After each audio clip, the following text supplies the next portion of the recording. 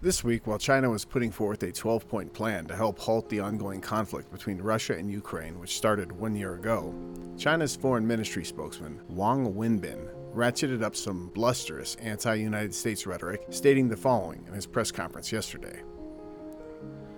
担忧的是美国对世界和平稳定起到的破坏性作用。美国是最大的战争制造者。美国建国240多年的历史当中，只有16年没有打过仗。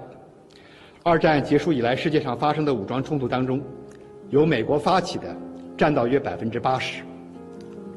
美国也是侵犯别国主权、干涉别国内政最多的国家。据报道，二战结束以来，美国试图推翻50多个外国政府，粗暴干涉至少30个国家的选举，试图暗杀50余位外国领导人。美国还是挑动阵营对立对抗的最大源头。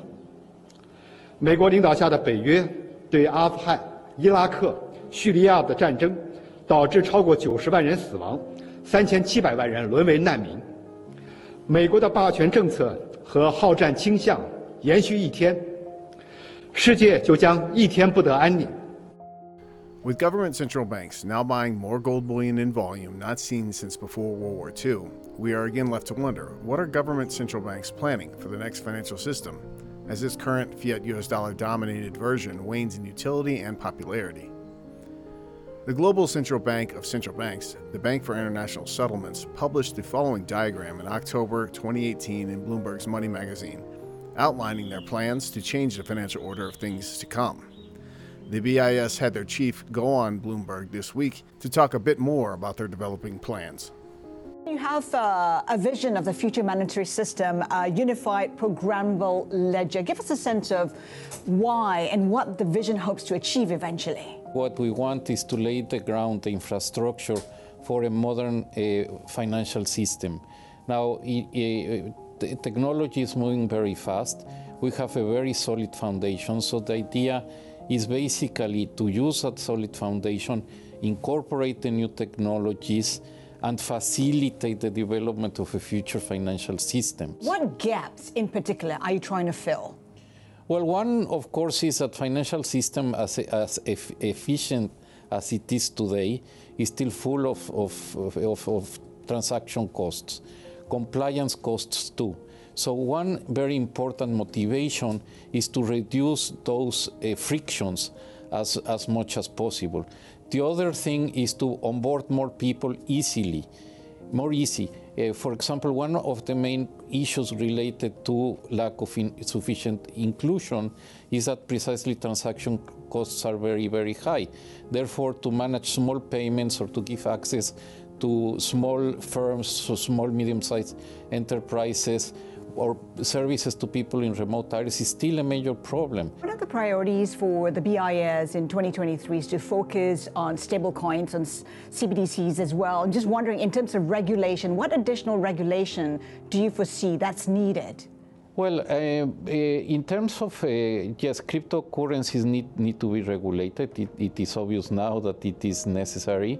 Certainly aspects of consumer investment protection is very important.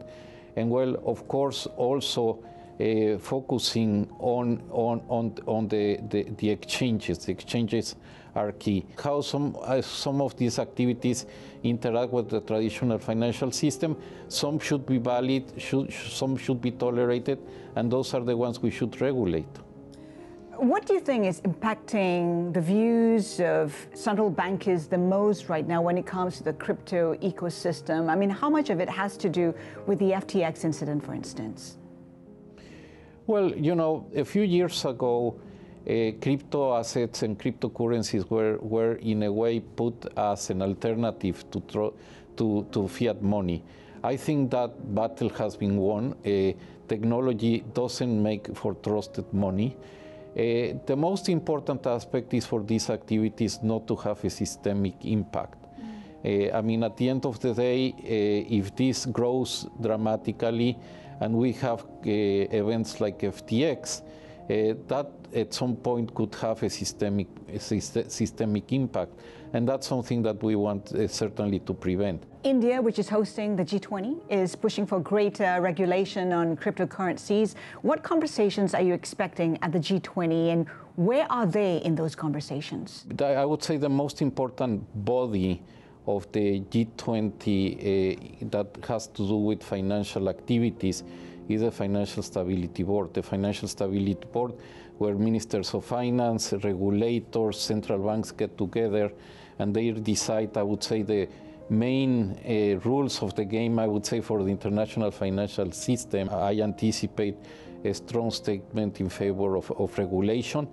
It will be up to each country to decide which particular approach they will follow in terms of the alternatives that there are out there. Hello, on behalf of SDBullion.com, this is James Anderson with your weekly bullion market update.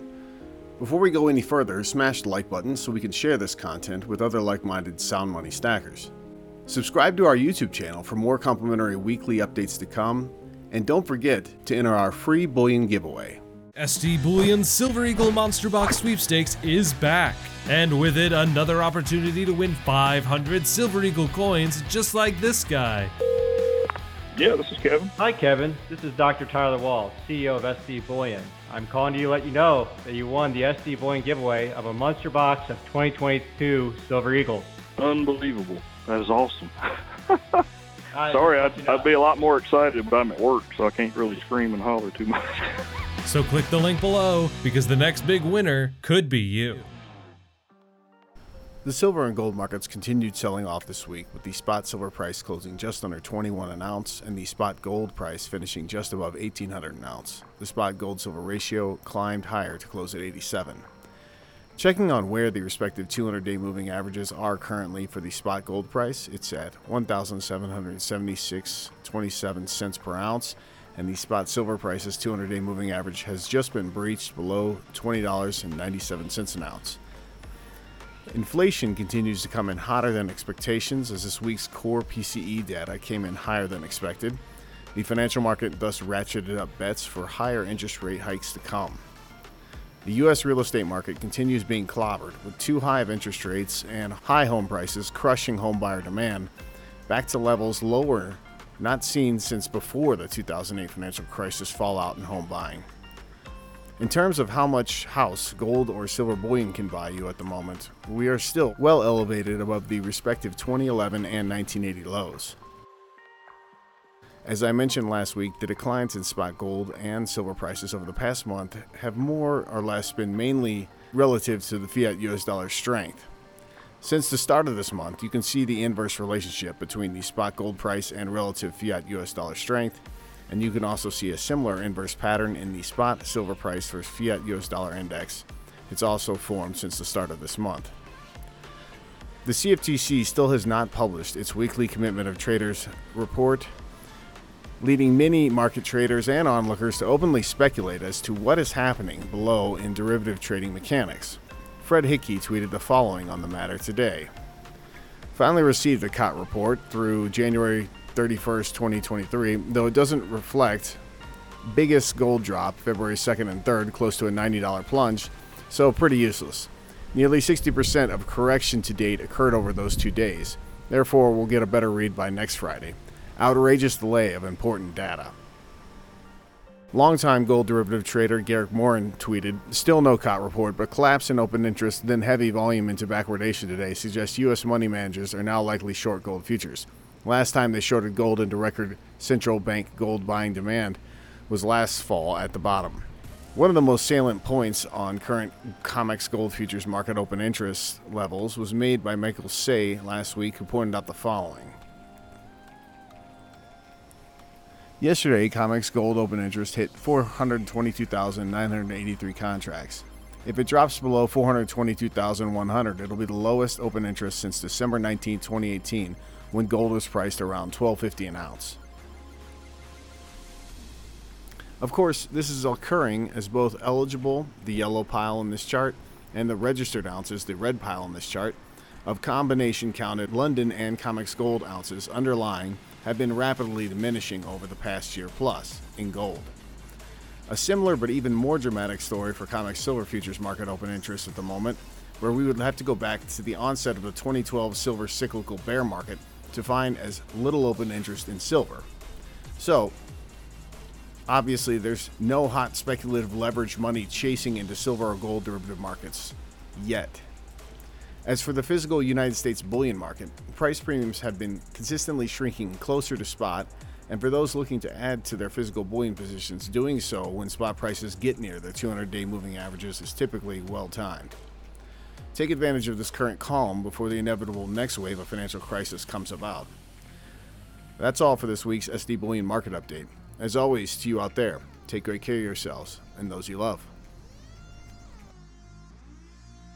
If you enjoyed this content, be sure to give our video a thumbs up. To keep getting bullion-related news and industry insights, be sure to subscribe to our channel.